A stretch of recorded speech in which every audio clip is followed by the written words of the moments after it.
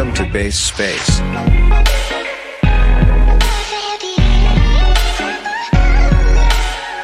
crypto podcast.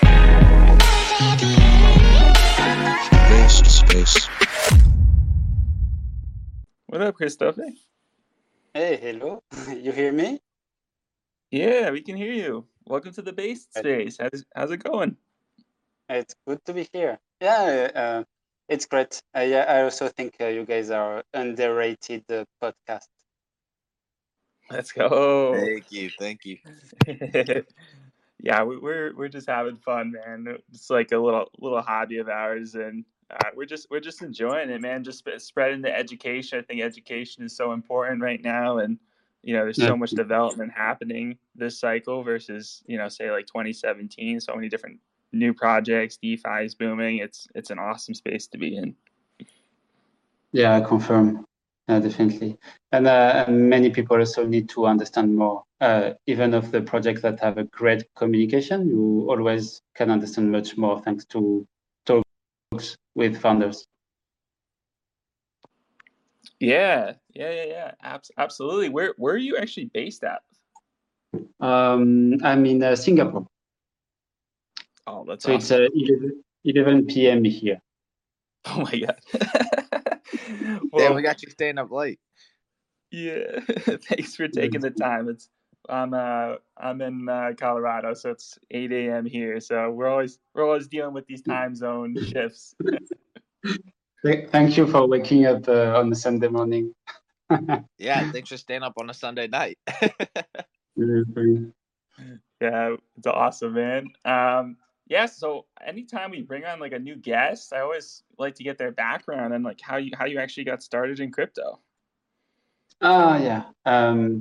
Good question. I think I've been an entrepreneur for 7 or 8 years, and the first company that I co-founded was in 2014, and it was a company in the international money transfer business. So basically, we were doing money transfers from China to Europe, from Mexico to Europe, and we used Bitcoin for that in 2014. And that with this company actually that we went through the Y Combinator in San Francisco, but that's basically how we got into it. We wanted to improve the money transfer industry. We found out that Bitcoin was a great solution for money transfers, and used it together with the bank systems. And that's what we did from 2014 to 2017. That's awesome. That's really, really cool that you were in it so early. Then what kind of led you to go into founding Request? Good question. What was really interesting with being early in this business is that we basically were only dealing with centralized exchanges at the time, because the first decentralized exchanges happened to go live in 2017, maybe 2016. And so basically we tried to connect with the old banking and centralized industries, and realized that crypto and the banking system don't work well together. So among the other learning that we had, and especially because when we were at Y Combinator, we challenged a lot our ideas. The money transfer business that we had built had 1,000 daily users, and actually 100% of them had an invoice to pay in a different country, in a different currency. So with a Request, actually, we just pivoted. With the Request, we're building a cross-currency invoicing system. It's a blockchain agnostic technology that connects with many payment networks, including many blockchain protocols. And that's basically what makes sense to make the money transfer industry disappear. Because basically this industry, I don't know if you know about remittance, but basically if you're in the US and you want to send money to another country, you're basically gonna pay 5% in fees. And it's also gonna take 2 to 7 days. And actually this money transfer industry, to me, should not exist. it only exists because the banking system is inefficient, and the crypto industry is actually helping a lot. But we are solving a part of the money transfer industry at the invoice level, so at the payment request level. Wow, I didn't realize the fee was 5%. That's pretty wild just to send money from point A to point B. Depends which country, of course. If you send to Africa, it's gonna cost 12%. If you send to France, you can find a good deal at 1% or something like that. Depends on the amount as well. Yeah, maybe like who's coming up with these percentages? I mean, because 12%, that seems like a pretty hefty tax. Yeah, the leader in the money transfer industry was Western Union, and basically they were hiding fees. So people who were transferring money, they did not know that they're paying that much. And one of the reasons why they needed to charge is because the currencies of the different countries are volatile. So basically, South America, Africa, South Asia, they had the volatile currencies, and companies like Western Union did not want to take any risk. They were hiding fees. They're still hiding fees in the exchange rate, and that's how they managed to take such a big tax. Is there like legal ramifications for that, or they're allowed to take that much fees and be secretive about it? Yeah, it's legal because there is an asterisk. Yeah, if there's an asterisk, you see that basically you send $10,000 to France, and you're gonna receive 7,000 euros, and you're like, okay. And actually, they take 5%. You just don't realize because it's hidden in the exchange rate. Yeah, that's what's so cool about DeFi, right? You can literally pay tenths of a cent for a transaction. Yeah. So I mean, it's also and DeFi is there for smart people, and it's transparent because it's led by smart customers, smart users. So DeFi is so open, so transparent that it really makes such old and a tricky industry very unlikely to keep being well, to keep behaving well. Yeah, we'll see. But even right now with stablecoins, most businesses use stablecoins to transfer money or to pay invoices. And stablecoins it still costs nothing, even if you use Ethereum blockchain. And it's gonna take just a few minutes to be transferred. And more than that, you've got transparency over the transfer. So you know where the money is at every minute. So that's much better. Yeah, absolutely. I think diving into request a little bit now. What payment networks are actually available through request? Okay, so you're speaking about the different blockchain networks, right? Yeah.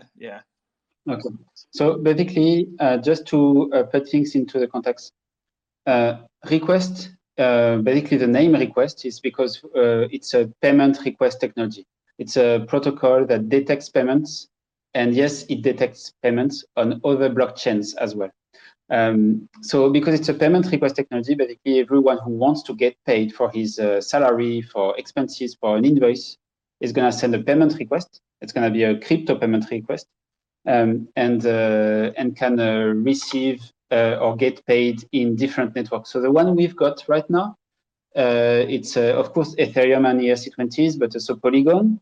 We've got Phantom, Near Protocol, Celo, Zilliqa, Binance Smart Chain recently, and Fuse, and maybe I forget some of them. But basically, every time we've got a request from a potential big user or big ecosystem like Celo ecosystem, then we integrate the payment network with request technology so that people using the Celo system can send each other payment request and get paid in a very easy way. Yeah, it's awesome. Christo, I'm actually curious if you could explain for people that don't know the difference between invoicing and electronic document management. Could you kind of explain the difference between those two? So electronic document management is, so the way I see it, so basically I'm not going to give a 100% accurate answer, but maybe a bit caricatural.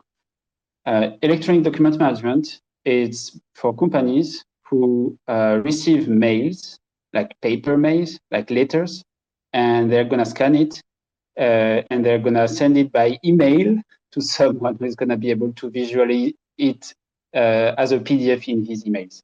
So the problem is it's an inefficient transformation process for big old corporations. And it's the very, very first step for them to become digital. It's going to be very challenging for such companies to become digital if they're struggling there. But it's a big subject of digital transformation. While e-invoicing is a bit different. So e-invoicing, if I take a view at the world of e-invoicing is mostly governments, their suppliers, and some big corporations and their own suppliers who have e-invoicing. So basically, instead of sending each other a PDF that is an invoice by email, they're going to send each other data. So they're actually going to make sure that their accounting and invoicing system interacts with the accounting and invoicing system of the other person. So if I take the United States, the government, they've got an accounting system. And if you are a supplier for the government, so if you're doing a job as a data scientist for the government, then you send an invoice and you need to use their tool or be compatible with their tool. So you send them data. So they don't receive a letter, they don't scan it. They receive invoicing data that is automatically going to go into their accounting. But there's a problem as well with this. There are two problems. First, it does not handle payments at all. So you still have like invoices in the system. That's great because your invoices interact with the invoices of another system, but your invoices don't match with the bank statements. Those are two different siloed systems. So that's the first big problem. It's that it's only a partial solution. And the second big problem is actually the biggest one is that it only exist for very big companies, governments and very big companies. But what about all the SMBs who need to spend 3 weeks a year on the bookkeeping because they need to do everything manually? So basically, we need something a bit better. Those two concepts, electronic document management and e-invoicing, are about digital transformation. So it's mostly like you look at big and old companies. So some are small and old companies as well. And they need to do this digital transformation. But with requests, we are doing disruption.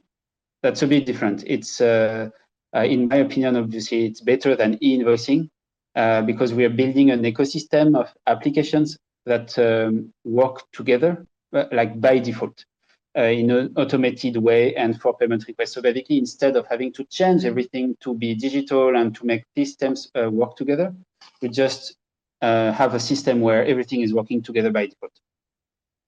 Sweet. So it basically just helps onboarding. That's super good.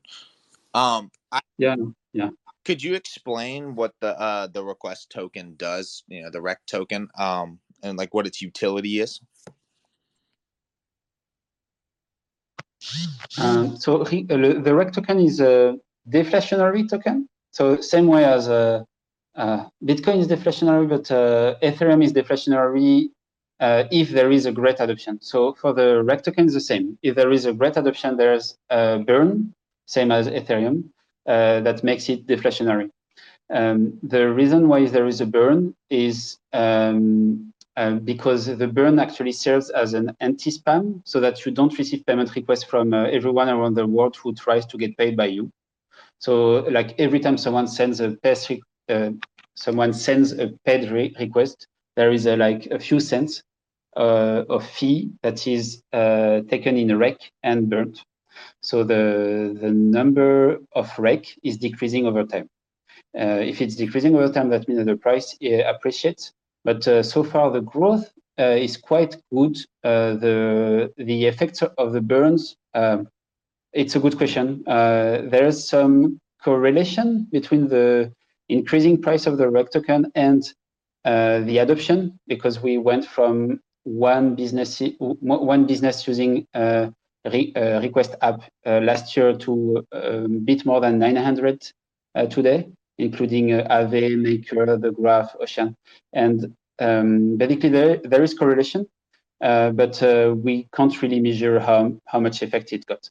And two other things. The REQ token is also it's also a token that we've gotten that we send to users, so as a reward, so that the users can vote and prioritize the features, for example. So we try to build an ecosystem rather than just a simple app. So basically, yes, there's governance, reward. Yeah, that's pretty much it. Another, sorry, thinking also, another project also in terms of governance is that we plan to transform request into a DAO step by step. And so the governance is going to play a bigger and bigger role over time. And that's, in my opinion, that's going to be the biggest use of the REQ token. Is your DAO? Yeah, that makes sense. We kind of see this narrative forming, right? Like with Ohm, the DAOs, and I believe even GDAO, and there's multiple others, right? There's a lot of DAOs, but that can be extremely powerful in deciding on how the protocol is developed and just the future of the protocol. So that'll be super interesting to see you guys set your DAO up. Yeah, I think it's going to take a few years because to us, setting up a DAO is something that we can do once the ecosystem is thriving. And before that, we need to make it thrive. So we are first working on making everything work very well, and then the funds basically will be held by the community. That's awesome. Kind of diving into some of the use cases of requests. I know we kind of touched on the invoices previously.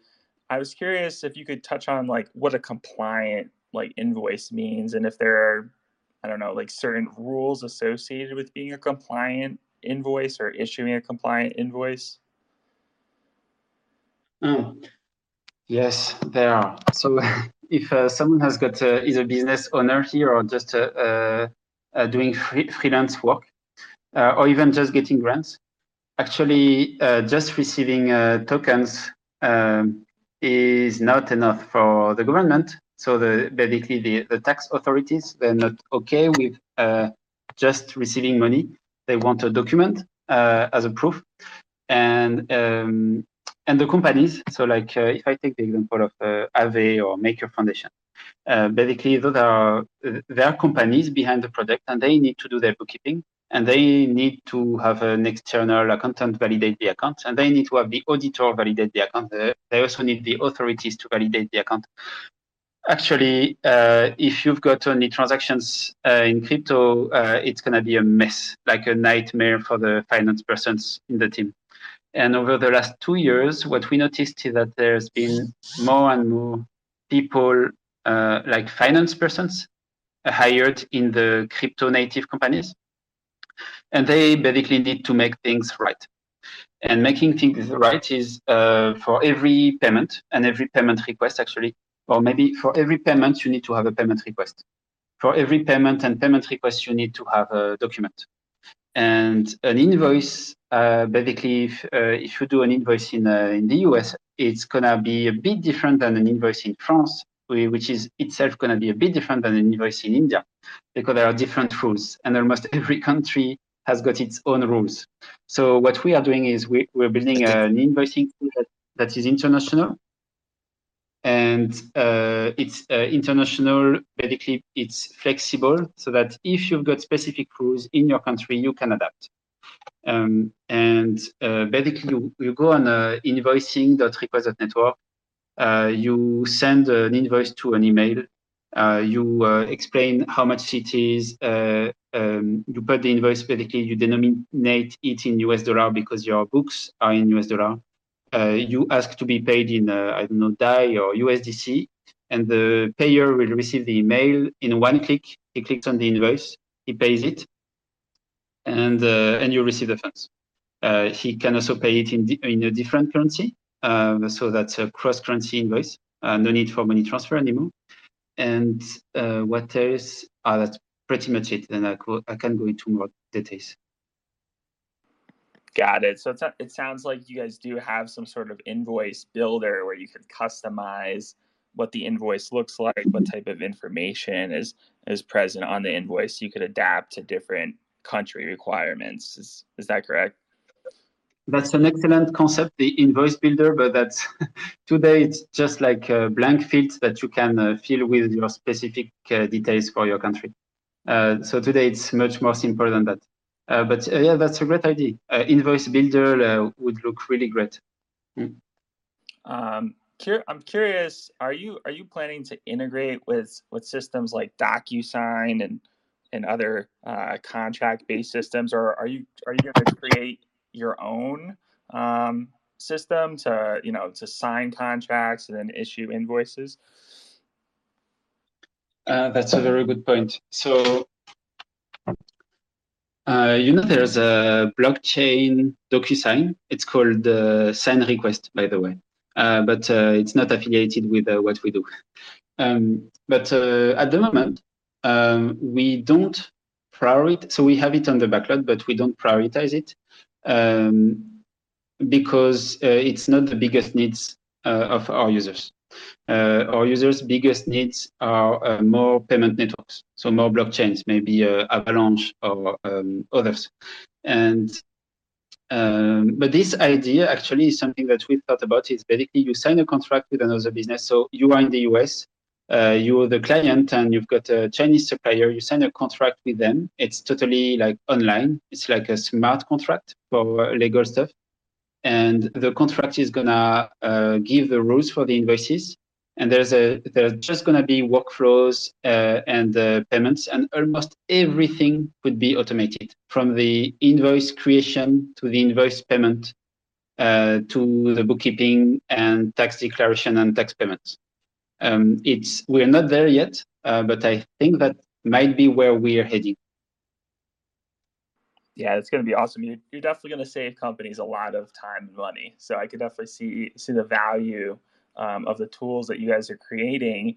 I know you're working on request finance, and that's kind of, from my understanding, like a software suite of tools. Could you kind of go into like what is part of request finance and like what tools will be available within that suite? So first, I'm gonna explain what is the difference between request finance and request create. So request finance is an app that is not 100% decentralized, but that relies at 100% on a decentralized technology or payment request technology, while request create is a 100% decentralized app. And request finance has seen a huge growth. So like, from a one business client to more than 900 in 1 year, because it enables businesses to pay all their payment requests in one place and all at the same time, like mass payments as well. So basically, if you are a CFO, for example, at let's say Ethereum Foundation, that is not a client to my knowledge, or not for 100% of their flows for sure. So let's say the CFO, the finance manager of Ethereum Foundation pays invoices, but also salaries and also expenses. Basically, with request finance, he can have all of them in the same dashboard and pay 300 payment requests in one click. That's more or less the value that we bring. It's compliant, it's easy, it's convenient, it's automated. Yeah. That's incredible in terms of the speed and the time to execute that. And it's not just invoices, right? Like you guys are able to pay other types of business expenses to the software, and you're able to pay employee salaries, correct? Yes. So if you are, so basically you, as an employee, you can sign up to request.finance and get paid in crypto for your salary by sending your your salary payment request to your employer. The same applies for expenses. And last but not least, but it's only available in the Eurozone at the moment. It's basically you can already get paid by your employer in crypto while your employer pays in euros. So that's the fiat to crypto feature that we just launched. And what's really interesting is that your bank, if your bank pays on a specific bank details, or I mean, if you're working at a bank, you are a banker, you can get paid 100% in crypto without your bank knowing. Because your bank is going to pay to some bank details, and when the money is received on the bank account, it's automatically transformed into a stablecoin. So you receive a stablecoin even though your clients or employers are not crypto friendly. No way, super! You could use that feature, bro. Yeah, right. Yeah, that's actually.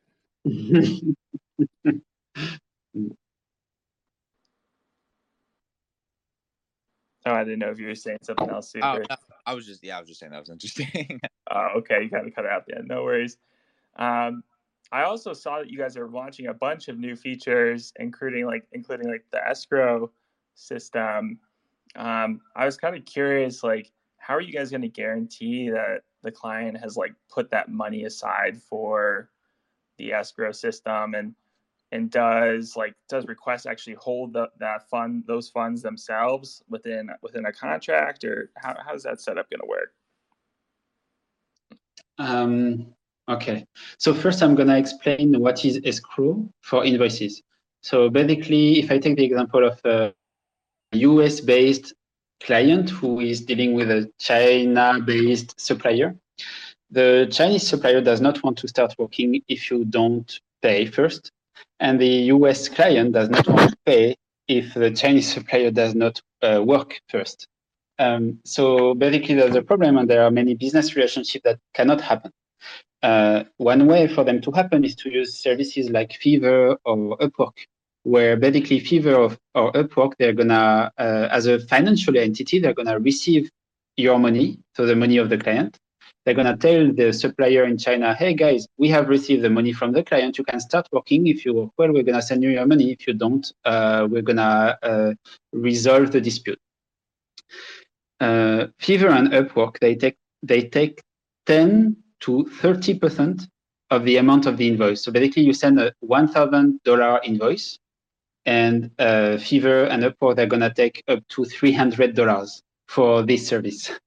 And we are going to replace the financial institutions like Upwork and Fiverr in these cases with a smart contract. So we replace more or less banks with code. And how we do that? It's a smart contract that we don't own. It's a smart contract where the rules are preset. So basically, the client sends the money to a smart contract, and then it could be very, very simple. You send the money to the smart contract, and the condition is the money will be released to the supplier if I approve, so if the client approves, and it will not be released to anyone for 1 year if I don't approve. So after 1 year, it's going to go back to the client. So basically, in this case, that already solved 80% of the challenges, and it's very, very simple. And then there's another case where there's dispute resolution and the money never goes back to the client. It's just there needs to be a resolution of a dispute. And there's a Kleros. It's a decentralized dispute resolution system with which we can integrate for this part. So the answer to your question is no, we will never hold the funds. It will be a smart contract. And how we manage the conditions will be preset, and thanks to decentralized dispute resolution systems. Very cool. Very, very, very cool. Yeah, I definitely see this feature being really big with your current clients, and I could definitely see it being important for larger contracts where you kind of want some payment, right, to be put aside up front, especially if you're working with like an anonymous party, which is really big in this space. So, yeah, that's awesome. And I also saw that you were working on a payment reputation system. And I was just curious if you could share any details around how the system would work.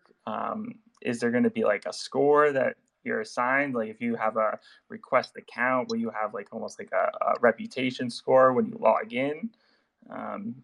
Yeah, curious.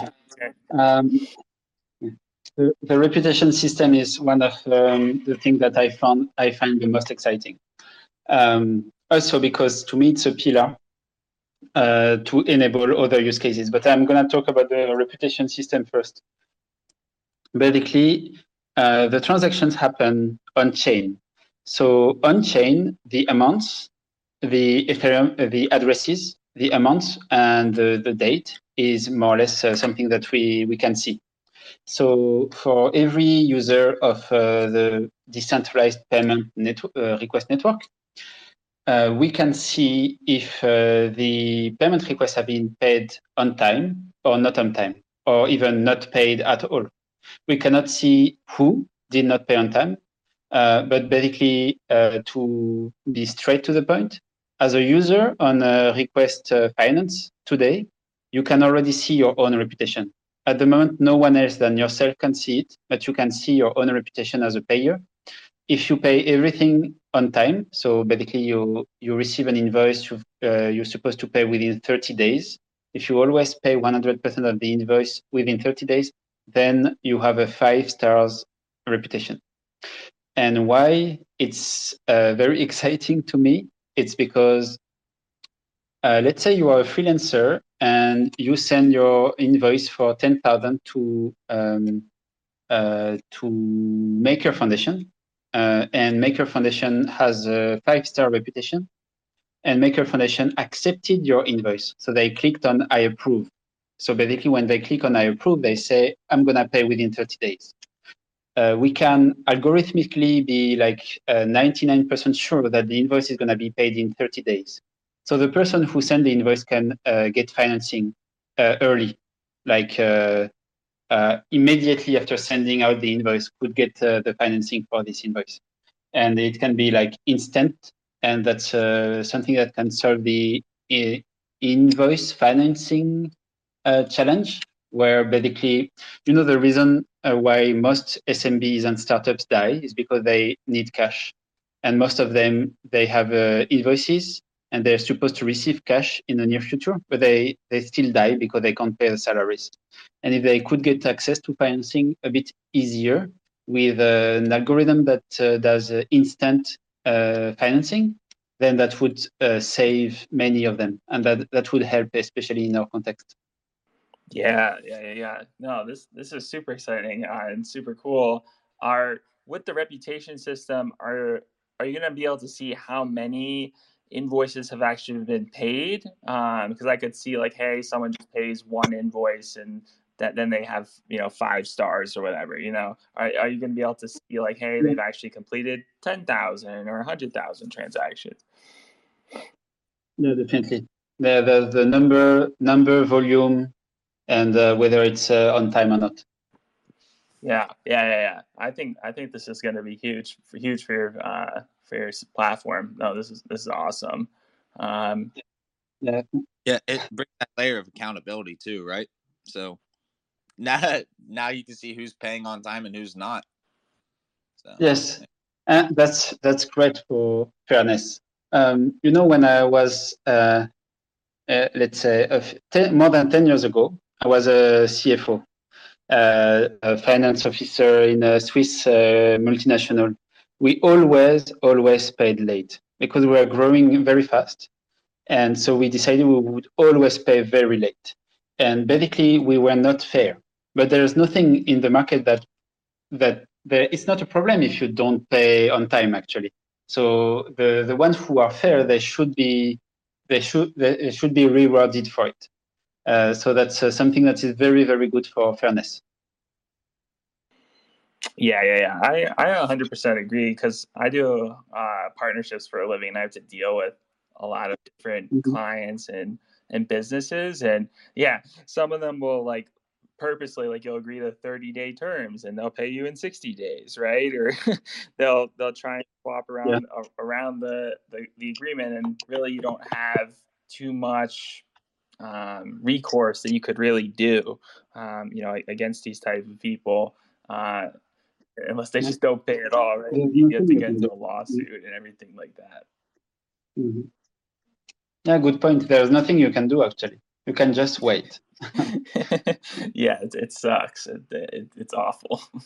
Yeah, so I think this system, it creates like that extra level of transparency that we just don't have today when available. So this I think is going to be huge for any type of business and partnership. Yeah, definitely. That's one of the pillars to build something that is so useful that it's going to be huge. Yes. Yeah, I'm curious if you guys are, I don't know, planning to expand this out in terms of having like a widget that startups could display on their website or things like that to kind of highlight their reputation score more publicly. Any thoughts around that? Like almost like creating like a badge, that's a good point. like a No, that's an excellent point, actually. Yes, why not? Actually, if you look today at the crypto ecosystem, it's actually there are two different atmospheres. There are the shady business relationships and transactions where you basically don't even know who you're dealing with and you're probably not getting paid, like you're really unsure. And there are the reputable foundations and crypto native companies that are paying on time and very well. The ones who are paying very well, actually, ideally, they should show that they pay well. That they pay on time, because when you are a freelancer, basically it's a very, very important decision to decide if you're gonna start working with this client or this other client. And if you know already that this other client is paying on time and is a 5-star reputation, while the other one is not showing his reputation or does not want to show it, then it's much safer for you to work with a reputable company. So that should be something that they can show, and maybe as a widget, maybe in the contract. Maybe when you sign the business contract, you could send a link to your reputation. That would make sense. Yeah, and I'm also just thinking about like from like an investor standpoint, as an investor of some like really startup type crypto projects, I would like to know, hey, are they actually paying their invoices on time? And it would give like an extra layer to what's happening behind the scenes of the projects. Are these payment scores going to be publicly available in terms of like a directory where I could go and look up X project and see if they're paying their invoices on time, or is it going to be behind kind of like a login wall where I would need to have like a request account in order to see those scores? No, you won't need a request account, but you're gonna have just so if you have a directory, you're gonna have access to a pseudonymous reputation table. You see what I mean? You're just gonna see the not name of the company, unless this decide that they show that they share it with the world. So by default, it's gonna be pseudonymous, and upon acceptation, it's gonna be public. Got it. Okay, that makes a lot of sense. I know you guys have a lot of partnerships, obviously, that are happening. I was curious if you could dive into maybe one or two of them, and how maybe they're using requests currently. I saw that you guys were partnered with Ocean was curious like how they're integrating with request. I'm not sure if you know offhand. Yeah, sure. Basically, I guess I can share what's public. So if I'm not wrong, Ocean is distributing grants, and they decided to use request finance for all their grants. So now for every grantee, they need to use a request finance and a payment request to the Ocean people who are going to deal with the payment request. And it's so there's a public page on the Ocean website that describes the process. It's very simple. And what's also interesting is that they can you just click on a button and your invoice is pre-created to Ocean details. So the email address that they want to receive it to, and so on. So that's very convenient for them to distribute grants. I think Maker were the first user of the request.finance app, and they did exactly this as well. Is public process all grantees through request, because it's quite convenient for their finance persons. Yeah, I think that's a perfect use case.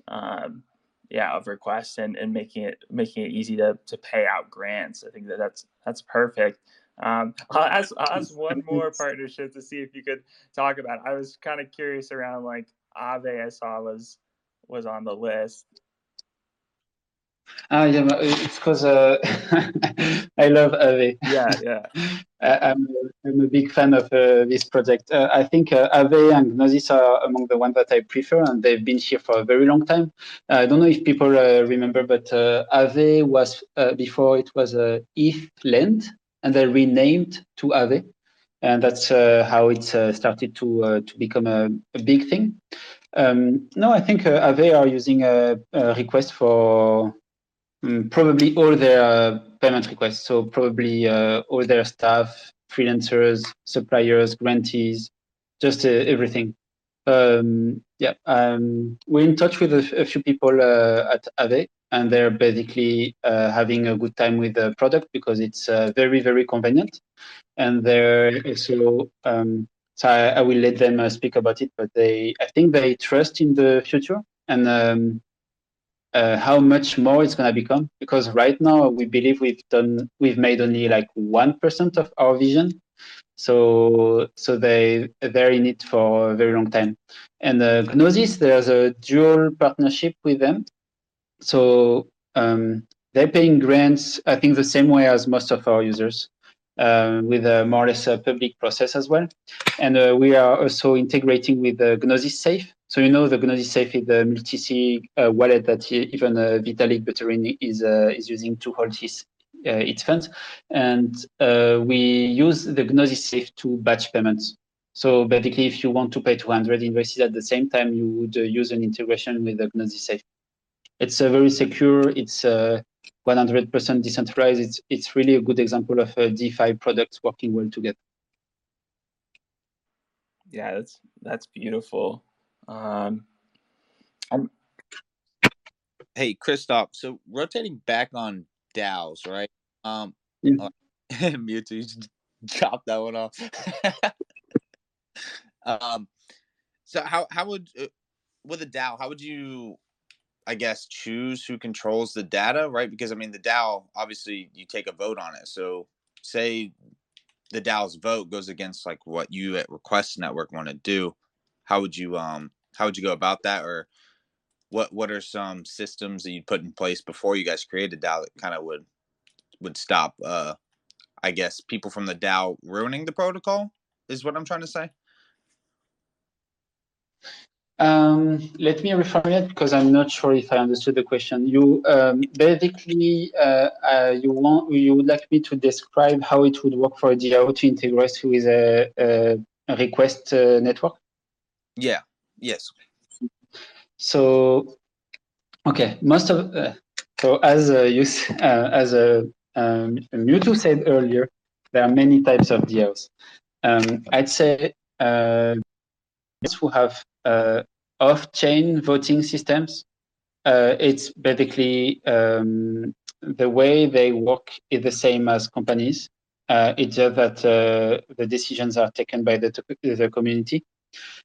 So I guess what you would like me to describe is how it would work with a DAO that is fully with on-chain voting, where you basically vote the Aragon or DAO stacks DAOs. You vote and that launch the payments of payment request. So we need, because that's something that's not live yet, we need to integrate with the DAO system. So this could be with Aragon, could be with DAO stack, or with others. And we integrate in a way that we predefine at the DAO level and in the vote that when we validate that such a payment request will be, we integrate in a way that when there is a payment request that is sent to the DAO, then there is a vote, and then the vote is launching an approval of the invoice. And after the approval, the payment happens automatically at the due date. We can predefine that. That's fine. Or we could also see it in another way that is even more automated, is that for this specific person or this specific company, when they send an invoice, if that's an invoice that is below this amount and that the DAO does not vote against this the payment, then the payment happens automatically. So those are both things that could work, but we don't have an automated integration with DAOs yet. Sweet. Thank you for answering that. And also, I had another question. Are you guys currently hiring? Because I know a lot of people in the crypto space are looking for jobs in the industry and just don't know where to look. And we tell them quite often that, almost every protocol we bring on is hiring or looking for an extra hand. Yeah, so we are definitely hiring, and it's challenging because we are hunting because it's challenging to get many good engineers, but we're hiring all types of IT engineers, like blockchain, mobile, backend, full stack, DeFi, like everything, even white hackers for security. So basically, on the website you can contact if there are people in the group who would like to try and apply. But I need to tell in advance there are too many French people in the world, but also in the company. So like I think we are like more than 50% who are French people, and so they're the baguette culture. You heard that. If you're French, you can't get a job, but but any other nationality, got it. No. It's rather the opposite. We try to hire non-French people because we have too many. And actually, we're also hiring a product growth manager, product designer, community managers. So yeah, we're expanding, definitely. Perfect. You guys heard that. If you're listening, whether it's on Twitter or if you're listening to this on YouTube, they are hiring. So just go to their site if you're looking for a job in the industry. And Christophe, for 2022, can you kind of elaborate on what Quest is looking to do during 2022, kind of like a roadmap? Okay, so we don't believe in the roadmap. Yeah, but, can't get on it, but. But I'm gonna tell a few the main milestone that we will reach in 2022. The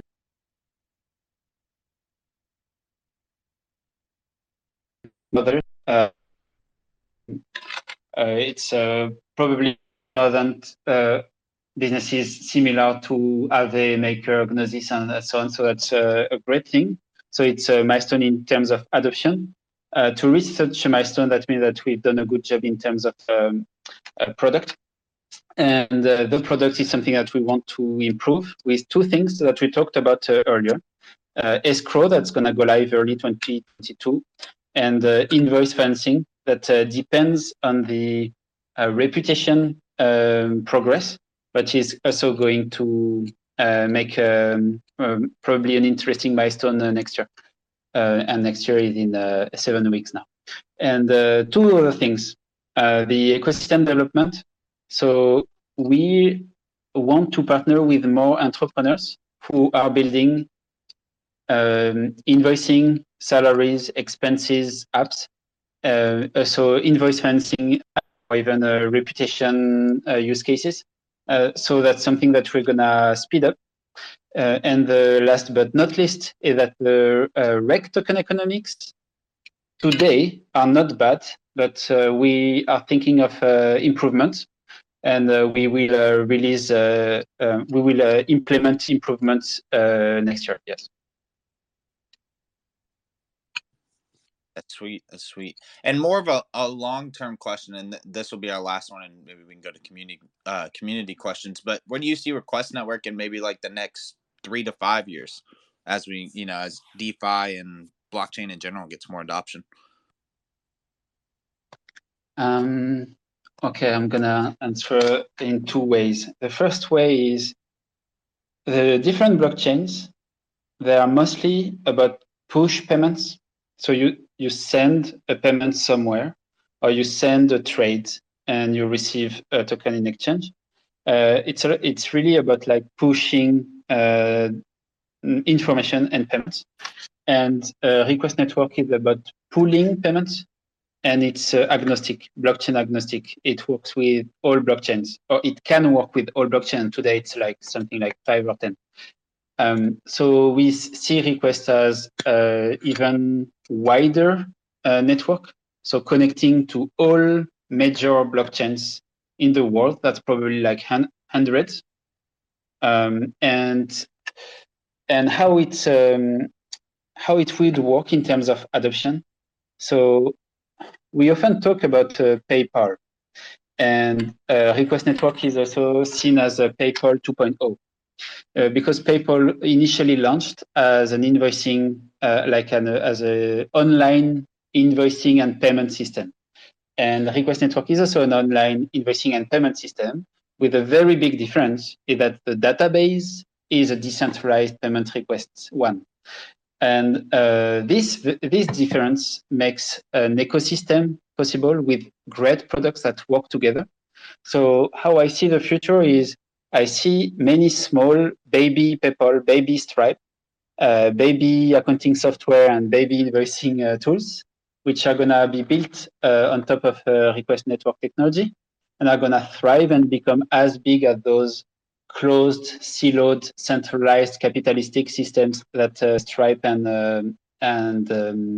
PayPal are.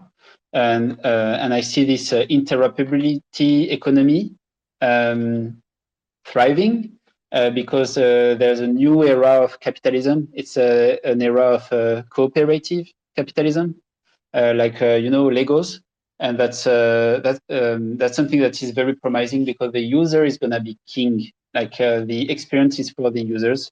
The user can change from an app to another easily, rather than the way it is today. I totally agree that UI and UX is crucial for onboarding new people, because a lot of people want just like a simple click, right? And they're using the software, the app, or the DApp. They don't want to have to like download MetaMask and then connect to 3 different. But definitely, UX is key. Go ahead, my bad. No, please. So another question that kind of spawned after you said like PayPal or Stripe, are you guys planning on coming out with a mobile app? Yes. Yeah, we are also hiring mobile engineers. Sweet. Well, here at BaseSpace, definitely like we want to track your your progress and your success, and we're just super happy to have you on. And I was wondering, at the end, we usually do community questions. Are you up to maybe take a few questions from the crowd? Yeah, sure. Perfect. If anybody wants to request and Christophe a question, just go ahead and we'll let you up one at a time.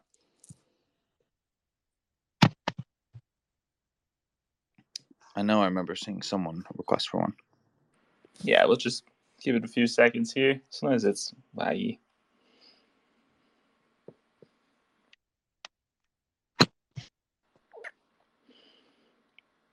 But Christophe, in the meantime, Mhm. thank you for just taking the time to come on and speak to us. I know it's super late your time. It's fine. No worry. Thank you for having me. Yeah, like I said earlier, you're welcome anytime.